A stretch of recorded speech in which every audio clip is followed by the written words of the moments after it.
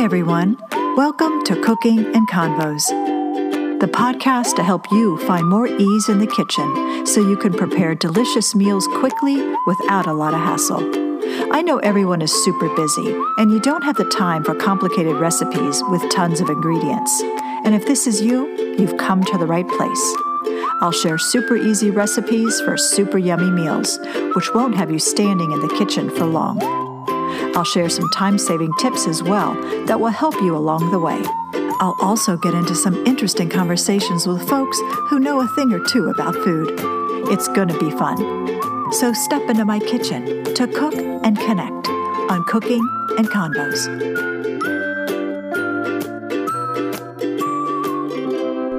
Hi guys, welcome back to the podcast. It's nice to be back. I took the summer off and really enjoyed myself. I did a little traveling, spent some time with family and friends, and just had a very restful break. I'm sure you were wondering if I'd come back, but how could I not? I still have tons of recipes and convos to share, and couldn't wait to get started again. My first recipe upon my return is going to be super simple for everyone, and it's one I know most of you will love: chocolate chip cookies.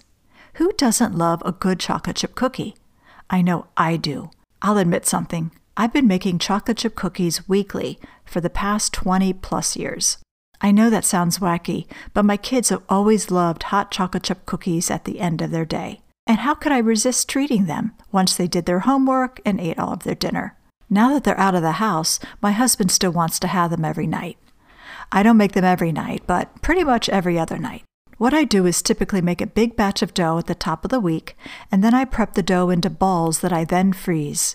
I typically have about a dozen cookie balls in my freezer on any given day, but it makes it so convenient to just preheat the oven, then drop a few cookie balls onto the sheet, and into the oven they go for 12 minutes. And voila, they're done. Makes it so nice and simple, and mess-free, which I always love.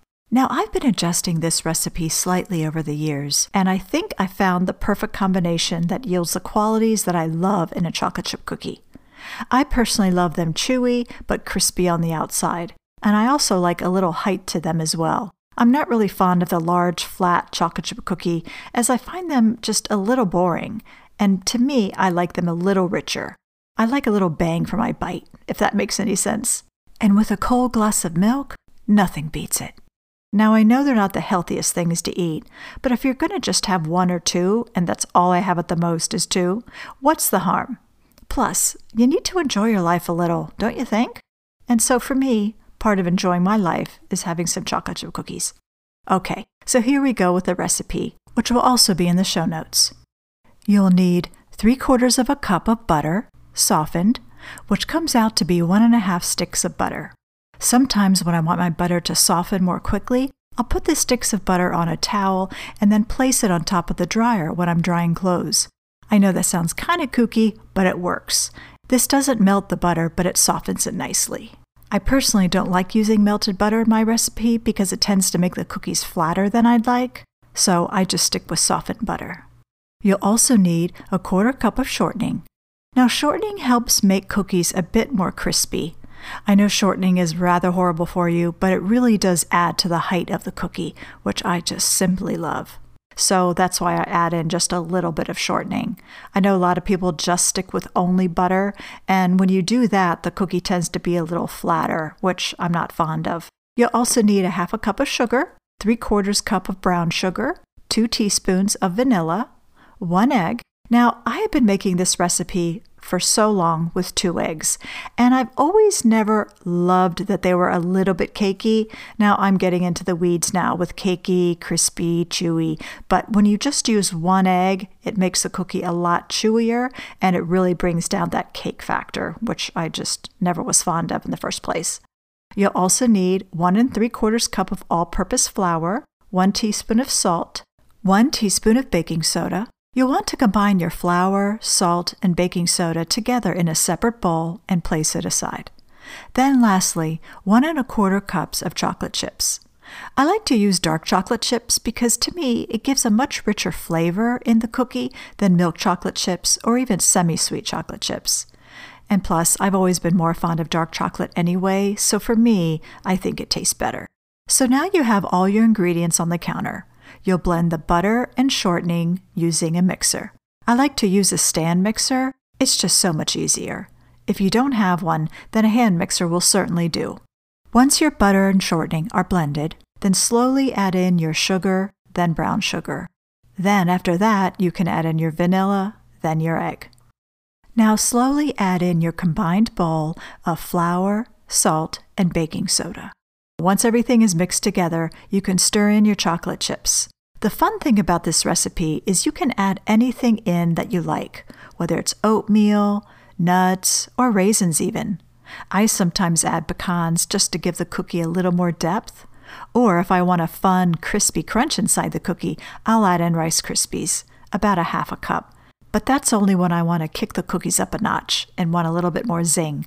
But most of the time, I just use the basic recipe I'm sharing today. But it's totally up to you if you'd like to add in a little something extra, but try to keep the little something extra to about a half a cup. Okay, once everything is mixed thoroughly, I then shape the batter into small balls, about 1.5 tablespoons worth. You can also buy a cookie scoop to help you out, and a number 40 cookie scoop should do the trick for you, since that equals about 1.5 tablespoons. The cookies won't be too big, but they also won't be too small. Now, once the cookies are dropped onto a lined baking sheet, make sure to use parchment paper to line your cookie sheet. Place them in the fridge for about an hour to chill. Then, after that, you can take all of the cookie balls and place them into a large zipped storage bag and place them in the freezer so you can pull a few cookie balls out whenever you want to bake some warm cookies. How easy is that? I just love this way of making cookies. It's just so convenient all the way around, and kids will definitely love it too. Now when it's time to make the cookies, just drop the balls onto a lined cookie sheet in a 375-degree preheated oven for 12 minutes. Depending on your oven, you may need to bake them a little bit longer. It kind of depends on your particular oven, but typically 12 minutes is a sweet spot, I think, for the length of time they need to bake.